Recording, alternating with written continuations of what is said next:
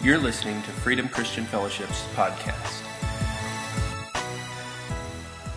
All right, I'm going to get into my message. There was a couple of things that I wanted to share that I'm not going to, at a different time I will, and some things the Lord's put on my heart, but I want to kind of stick to the point. That's what happens when you take like 2 weeks off. You just come in and you're like, you just got a lot of stuff to share. And so what I'm going to share with you today is something that it's a twofold thing. First, I believe it will speak to people who have walked through a sustained period of fear. And I'm going to talk personally, and it's something that I've been very open with you guys about. I've talked a lot about, but I want to talk to you about the journey that I walked through, my personal journey I walked through with this over the last year and a half. And some things, more importantly, that the Lord showed me. But this is why I want to do this. It's not, part of it is because God is the God, the Psalm 23 God, that walks with us through the valley of the shadow of death, that He walks with us in the most painful times of our life, and He does something that's just quite amazing. The Scripture says He establishes a table there in the presence of our enemies, and for us, many of us, our enemy has been fear, right? We've felt that pain, or something in our past that's lingered, something that we're fighting against, that we're looking for a breakthrough and trying to hear God. And God is that God. He is the God. Even though sometimes our circumstances and the situation doesn't change, He is still very much with us, leading us, guiding us, and even giving us peace. And that's the most amazing thing. But I also want to preach this message today from this position as a church, that there needs to be a time where we set a memorial place, that in spite of the things that we're walking through, we establish the truth of God in our life. Now, here's the thing, and I want everybody to hear me on this, is that even though our situation doesn't change, it does not change the promises of God. Even though our situation sometimes doesn't shift, it does not change the truth that we have to anchor and establish the truth of God in our life, so that when we want to go backwards, we see it and we stop. All right? Why? Because God is always moving us forward. He really is. He is always moving us forward. Now, sometimes it is a very gentle, slow pace, and sometimes it's a brisk walk, and sometimes it's a sprint. And God understands where we are. And He does not lack gentleness. He is not cruel. He doesn't drag you along when you're not able to run. But He is always moving you forward. Okay? So just a brief background on this last year and a half. And I'm not going to spend a lot of time on this. Most of you know that in May of 2017, I found out that I was diagnosed with chronic kidney disease. I have one kidney, all right? But we've all been down that road, okay? You've heard me say that. I realized that from that place that an amazing amount of fear gripped me. Like I've never been gripped with fear before. Now, isn't it funny that it takes sometimes these things that shatter us, that have the opportunity to shatter us, that cause us to realize how strong we really are. And in my life, this is what that did. It just began to really, really challenge some areas of my life. And from this place, what happened is I made some agreements with fear along the way. And let me be very blunt, okay? That what I did, when we choose to make an agreement with a lie, this is what the Scripture calls it, as a stronghold. See, the enemy doesn't force his way in and come and get you and take up residence in your mind or your soul. He can't. If you're a son or daughter of God, he cannot. And the only position you can give the enemy is when a lie comes in at the threshold of your door and you say yes. But you understand that lie opposes the truth of the Word of God. And when that happens, the more you agree with that lie, you are fortifying, as it would be brick by brick, a stronghold around that, so that when the truth comes back into your life, it's harder to receive the truth. And this is what I did. And this is what the Lord had to heal me from. And this is what even, I'm going to say this for me, not for you, what I had to repent from. I had to say, Lord, I'm sorry. But I want to share with you just a couple of things. And the first thing that I realized is this, and don't pay attention as much to the screen. I want you to listen from your heart today. Because one of these things, I doubt every one of these things is going to hit home with every person here. But one of these things might. So wherever you take notes, on your phone, just don't jump on Facebook and start Facebooking while I'm speaking, please. Just take your notes on your phone or in your Bible, wherever you take your notes. Just listen with your heart, and whatever the Lord speaks to you, write it down. I began to really resonate with a story in Mark 4, a familiar story. I preached off of it a while back, but this picture, something that I was super familiar with, most of you are too. It's where Jesus is in the boat, he's sleeping, and he and his disciples are going across the lake there, and then a furious squall, the scripture says. I love that term. I think I would name like a sports team that, the furious squalls. And the scripture says a furious squall came, and they're about to drown. They're about to die, and Jesus is sleeping. Cruel Jesus is sleeping in the middle of the storm. And the disciples get so frustrated, they are exasperated, they do this statement. And in reality, I've read this hundreds of times, but this really just began to just drive home to me, this picture, because I identified for the first time with the disciples. The disciples wake him up and they say, Master, Rabbi, Teacher, one who has authority over us, don't you care that we drowned, a.k.a. die? Drowning is dying. And when you look at that word care, what you see is this, is they're saying, Jesus, don't you care about my life? Let me phrase it a different way. Jesus, are you just always, the only thing you're worried about is eternity? Do you care what happens between now and death?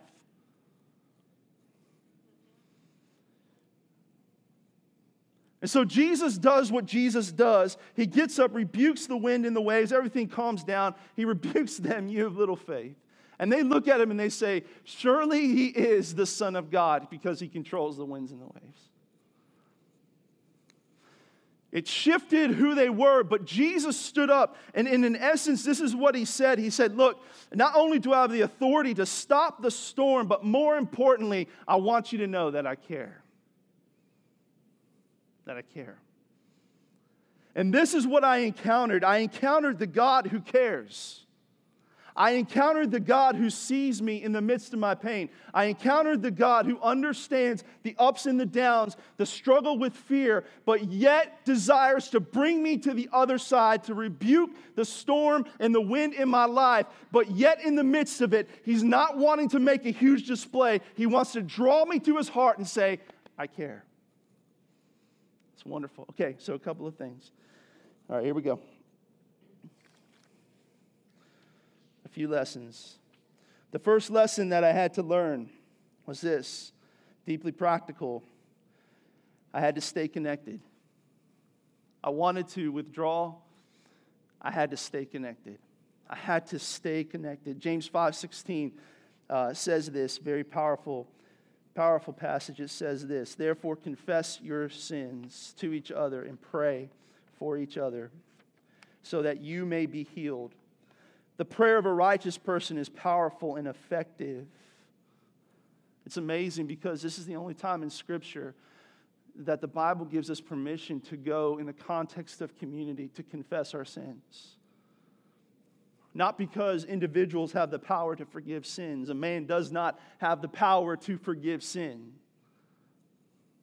A man does not have the power to forgive sin, in case anybody's listening. Jesus does.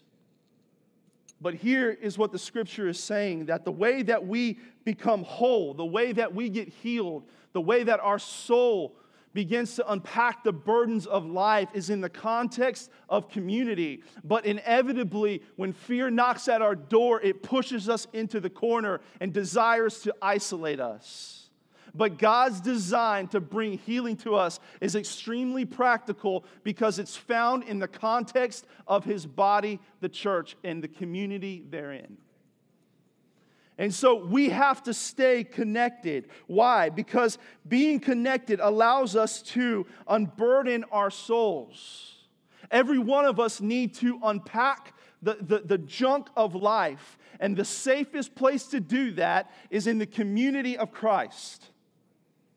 You're going to unpack your junk on Facebook, and nobody's going to care. You're going to unpack your junk to somebody, and I promise you, if they're not connected to Christ, they're going to have just as much junk, and instead of listening, what's going to happen is they're going to try to unload their junk on you. And now you doubled your junk. The context here is that we have to have a place where we unburden our soul. But another important aspect of staying connected is that it relates you to truth other than your own truth. Here's what I found is that I was constantly stuck in my own thinking. I was constantly listening to my own version of truth concerning my flesh, concerning my future, concerning all these things. And as long as I stayed in my own little sphere, as long as I listened just to what's in my head, I wasn't relating to anything that was true other than what I was thinking. And see, the thing about truth is that oftentimes when we are feeling pushed up against or we are fighting something like fear, what's taking place is that we're not really hearing the truth. And the context of community actually allows us to hear truth in a way where we can receive it. We begin to hear others speak the word of truth. We begin to receive the encouragement that comes from truth. And even we're challenged in the area where maybe we need to change our thinking. But it's in such a way that it begins to heal us. In the context of community, what else happens is that compassion is released. And these three things that take place within community, the unburdening of our soul, our ability to relate to what is true, and compassion, these things heal our soul. They fulfill what James 5:16 says. The first thing I had to understand is that I could not disconnect. I had to stay connected. And let me just make a plug really quick for our small groups. I am so profoundly thankful for the small group that I meet with on Wednesday nights. These guys have become brothers and encourage me a lot. I was going to say encourage the pants off me, but they don't. They encourage me a lot. I'll give you guys a chance to laugh. That's why you need to be connected. All right, number two, the second thing that I learned is that I could not be offended with God. I could not be offended with God. And I began to realize that I had built an offense with God. And I didn't even quite realize where it happened. I'm going to be very vulnerable with you guys. There were a series of things related to physical life that took place in my family and people that I loved dearly that I had never processed and allowed the Lord to fully heal me from. And in my heart, I reserved this thought. I don't understand, and part of me doesn't think it's fair. And when it came to my doorstep, immediately I was challenged with this. To say, God, this is what happens when we serve you. Look, I don't know if this is resonating with anybody or not. I hope it is. But I want you to really hear this because I'm going to show you in the scripture somebody who was so close to Jesus who got offended with him. But in my heart, I was like, God, is this what happens when you serve you? And so this is what the Lord showed me. In Matthew 11, there's an interaction between John the Baptist's disciples and Jesus. And John is in prison. He is about to be beheaded. And he sends his disciples to go to Jesus with this question. And they say to him, In Matthew 11:3, they ask him, are you the one to come, or should we expect someone else?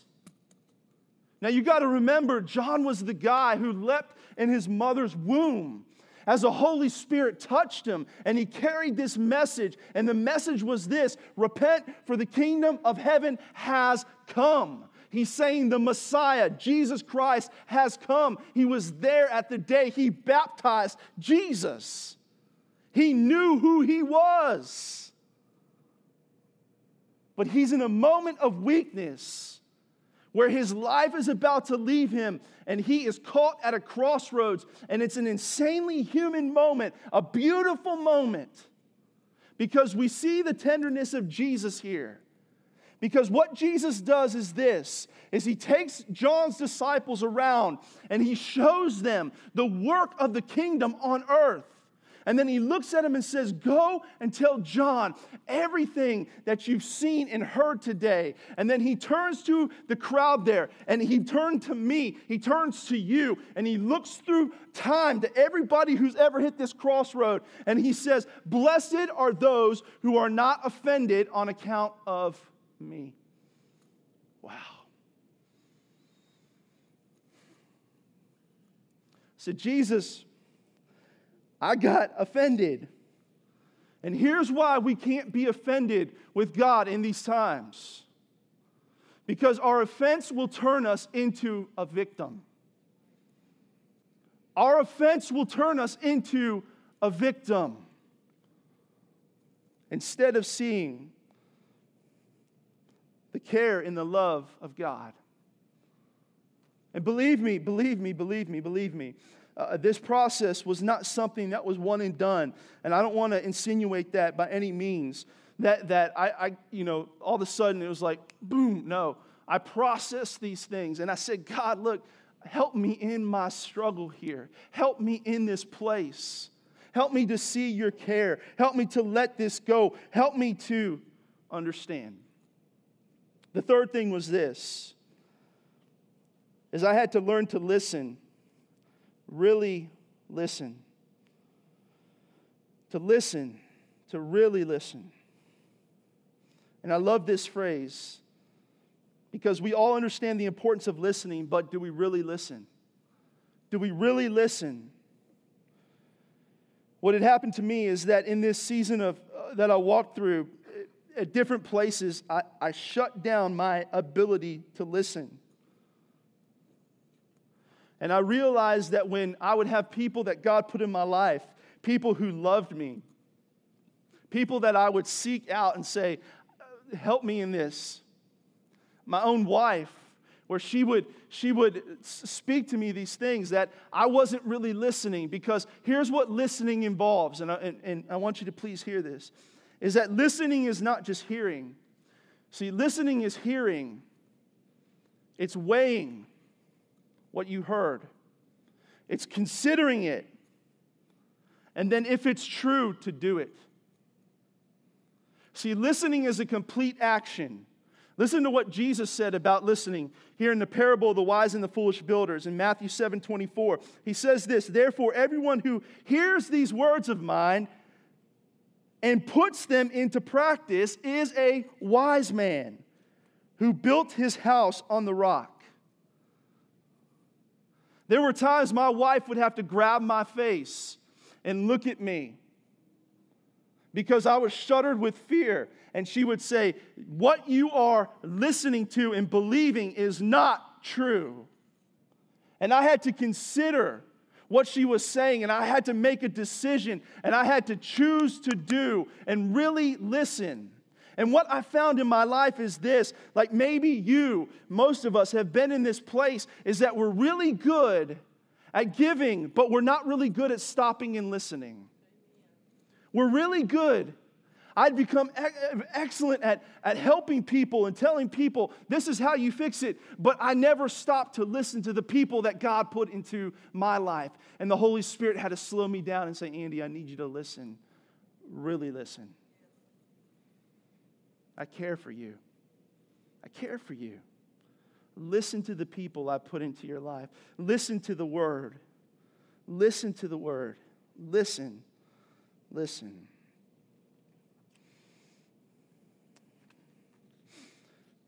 The next thing is this, is that I had to make a decision to not stop living and serving. To not stop living and serving. In 2 Corinthians 12:9 in the ESV version, it says this. This is Paul that's making just a very powerful statement about something he endured in his flesh. It says this, but he said to me, that's the Lord.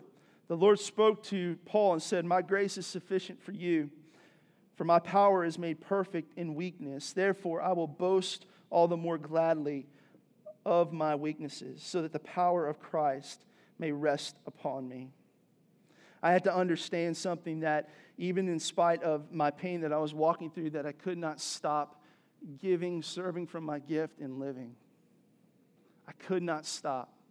I could not stop. I want to just go a little bit deeper with this point here.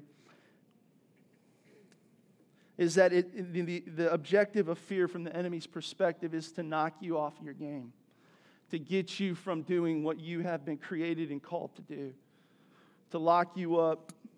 And even if it comes from offense, if it comes from pain, if it comes from any other place, the objective of the enemy is to get you not to give out of the gift that God has put in you that will benefit both the body and the world. He desires to knock you off of that. And the key in the midst of pain is understanding that we serve a God who is able to sustain us, and He is able to allow His grace to be abundant and sufficient in the place of our weakness so that we can continue to do what He has called us to do. And I'll even say this, that it's healing as well. There's a very interesting story in the Old Testament with Joseph's sons. Joseph, who got sold into slavery and ended up becoming the second in command of all of Egypt. Joseph had two sons, Manasseh and Ephraim.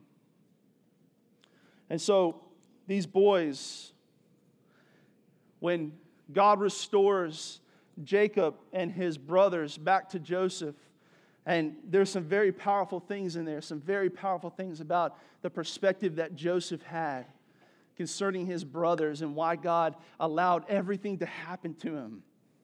His brothers were so scared. They were so scared when they realized that they were talking to the second in command of Egypt, and he was their brother that they had sold into slavery. And they thought, surely he is going to kill us. And Joseph's response is just spot on this idea, this truth here that we can't stop serving and we can't stop giving out of the overflow of our life, the gift of God in our life, in spite of the pain, because if anybody had a reason to stop, it was Joseph. But Joseph's response was this: don't be upset, don't be scared. It is God did this to me so that I could save your life.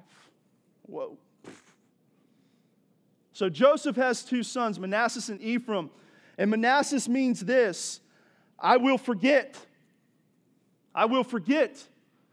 And Ephraim means I will be fruitful. Fruitful. So he sends him, Jacob is his father, Joseph's father is about to die. And he sends him, his boys, before his father, Jacob, to bless Ephraim and Manasseh. Now we know the story of Jacob. Track with me here, don't lose me. We know the story of Jacob, that he stole the birthright from Esau, that he got the blessing of Isaac. He stole that off of his brother. His brother sold it to him, but the blessing that Isaac gave, he had to deceive his father to get. And God spoke to Jacob and turned him from a deceiver into Israel, a nation. He said, from you, I'm going to bless you. So the revelation of that you don't have to struggle, but God will bring you through, had filled Jacob's life. So we go to the place where he is about to bless Joseph's sons, Manasseh and Ephraim. And the oldest one gets the chief blessing, the right hand of blessing. And Jacob goes and draws the boys to his knee. And he busts the move that his dad bust on him. He goes, nuh-uh, blow. That's not in the Bible. The blow is not in the Bible. That's emphasis. He puts his right hand on Ephraim and his left hand on Manasseh. And Joseph does the same thing. He says, nope, Dad, you missed it. He tries to fix it. He goes, no, Manasseh is the oldest, Dad. It's Ephraim. And he goes, no, I'm going to make Manasseh, God's going to make Manasseh a great people too. He split the tribe between the two of them. But he said, Ephraim is going to get it. Let me tell you. See, Jacob learned something that Joseph understood, but it follows the character and the principle of God, is that God will make you fruitful before he makes you forget. Why? Because God can make you fruitful even in the place of your pain. And as God makes you fruitful in the place of your pain, what is going through your life, what is happening in your life will become smaller and smaller and smaller. He is that good. He is that good. He is that good. Don't stop serving and giving. Don't stop serving and giving. And the last thing is this. Justin, you come on up, man. Establish firm markers of life. I touched on this at the beginning. And this is what I believe God is saying to, because we've been called to be a people who bring healing, the freedom into the world. And that doesn't mean that we're perfect people. Oh, no. That doesn't mean that we don't have a set of struggles. Nope. That doesn't mean that we don't have bad days and good days. Oh, yes, we will have bad days and we will have good days. What it means is this, is that we understand the God who cares, who heals and delivers us. We understand that God. In the Old Testament, as Joshua took the Israelites across the Jordan, and God did for Joshua what he did for Moses when he parted the Red Sea. He stopped the flowing rivers of the Jordan, the scriptures tell us. And Joshua, the Lord speaks to Joshua and says, Joshua, here's what I want you to do. And it's really the first time that we see this in this fashion. It's not the only time.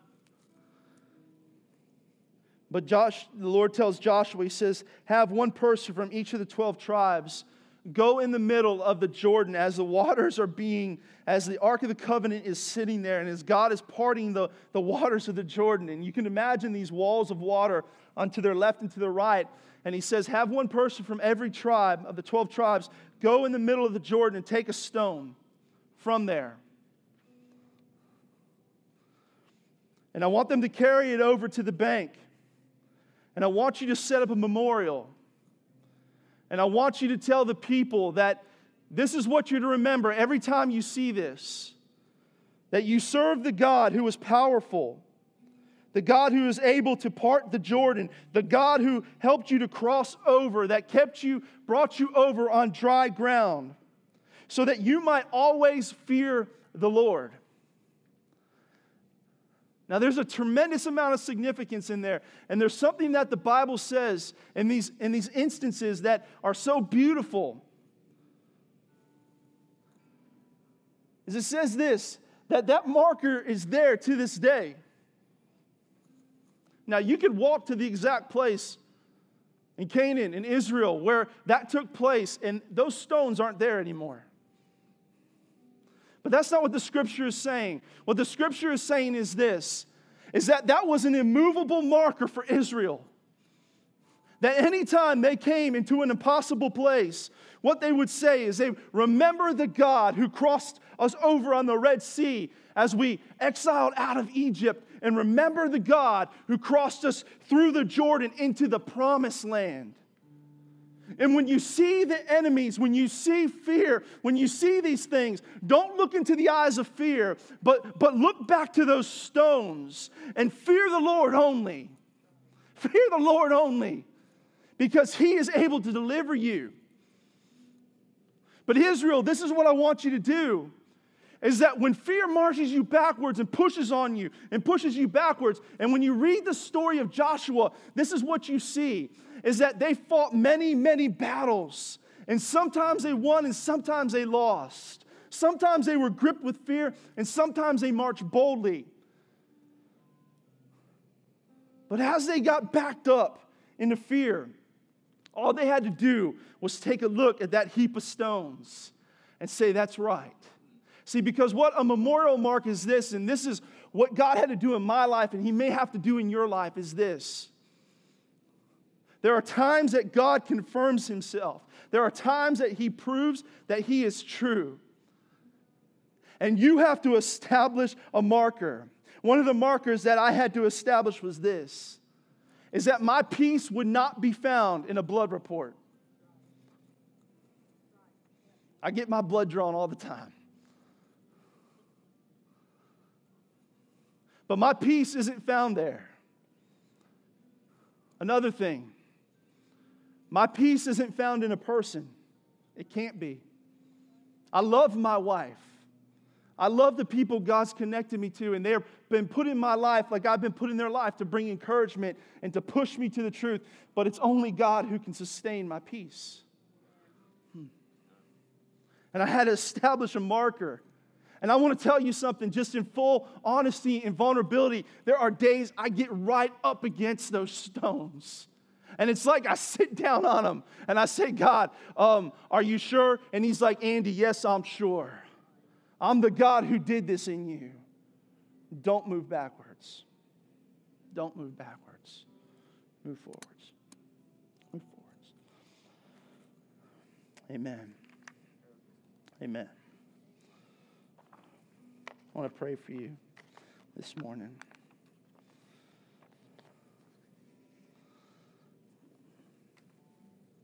I'm going to tell you this morning, if you're battling fear and you're battling and any of these things stuck out to you,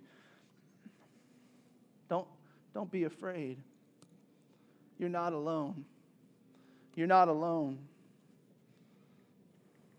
And together, God has put us together as a church, both to encourage and to love and to support each other on this journey that we've been called to, but in the place also that we can be strong enough to give out of the overflow of our life and just allow God to saturate our community with the truth of who He is, the love and the care that He has, to be salt and light, to be a people that carry this message out as we see God's faithfulness, not from the place of perfection, and that's such a lie of the enemy that we have to figure it all out. And I don't even want to stand up here and blow smoke up your backside and tell you that I've got this all figured out. I don't. These are things that are part of my journey. The key word is journey. I'm still on it. But I want to tell you something, that as God gives it to me, I want to give it to other people who are hurting and broken. I want to give it to you to say, listen, if you're bound in fear like I was, as sometimes fear tries to grip me again, I want to tell you, you're not alone and our God is greater. I want to tell that to the person at Starbucks who's gripped with fear, the person at the corner store who's gripped in fear. I want to tell them that it's going to be okay because there is a God who cares. I want to tell it to the brokenhearted because there is a God who cares.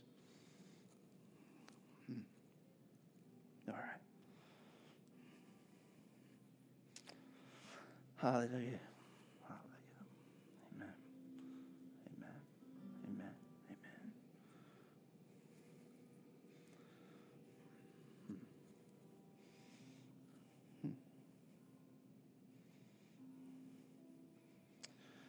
All right. Praise the Lord.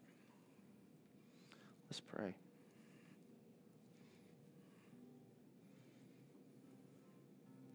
Just bow your heads.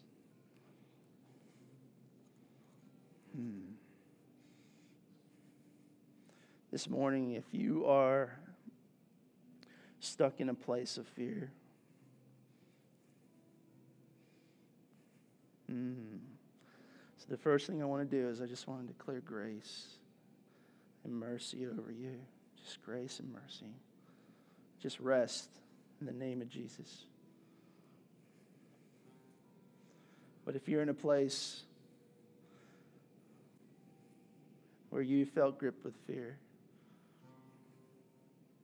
and you say today, I want to just invite the Holy Spirit in to begin to lead me in the place of the understanding of His care that brings freedom, that begins to bring life. This is just a starting block. If that's you, with every head bowed, would you just slip up your hand really quick all over the place? All right, there's a few people. All right. Father, I just thank you in the name of Jesus. I thank you, Lord, for the truth of who you are, the one who comes and heals us and sets us free.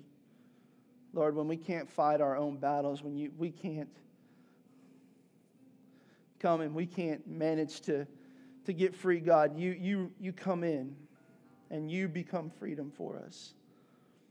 And God, I pray, Lord, right now, for those who are in this place, that you would begin just to release your peace in a brand new way that begins to bring comfort. God, as a church, that we would be a people, Lord God, that set a memorial stone in our lives, Lord, even as a fellowship, God, that say from this day forward, there are certain things that we're not moving backwards on. As Freedom Christian Fellowship, God, that we're not moving backwards on the truth of your goodness, on the truth of your peace, on the truth of your healing. But God, we're moving forward as a people of God that you've called to be, to see those who are in captivity set free. Lord, we thank you for that. God, I just declare your peace over every person, Lord God, and where fear has gripped, Lord, if there is a need to destroy that lie that's become a stronghold, Lord God, we acknowledge that, we repent. We line up with your truth, and we invite you, Holy Spirit, to come and to begin to be peace, to be truth to us. God, I pray that you connect us in as a people, that you connect us in, God, tighter and tighter, Lord. Let encouragement flow, Lord, from each one of us into, Lord, the people that need encouragement, Father God. Lord, thank you. Thank you, Lord. Thank you for who you are. Thank you for who you are. God, thank you for the peace that you give. Amen. Amen. Amen.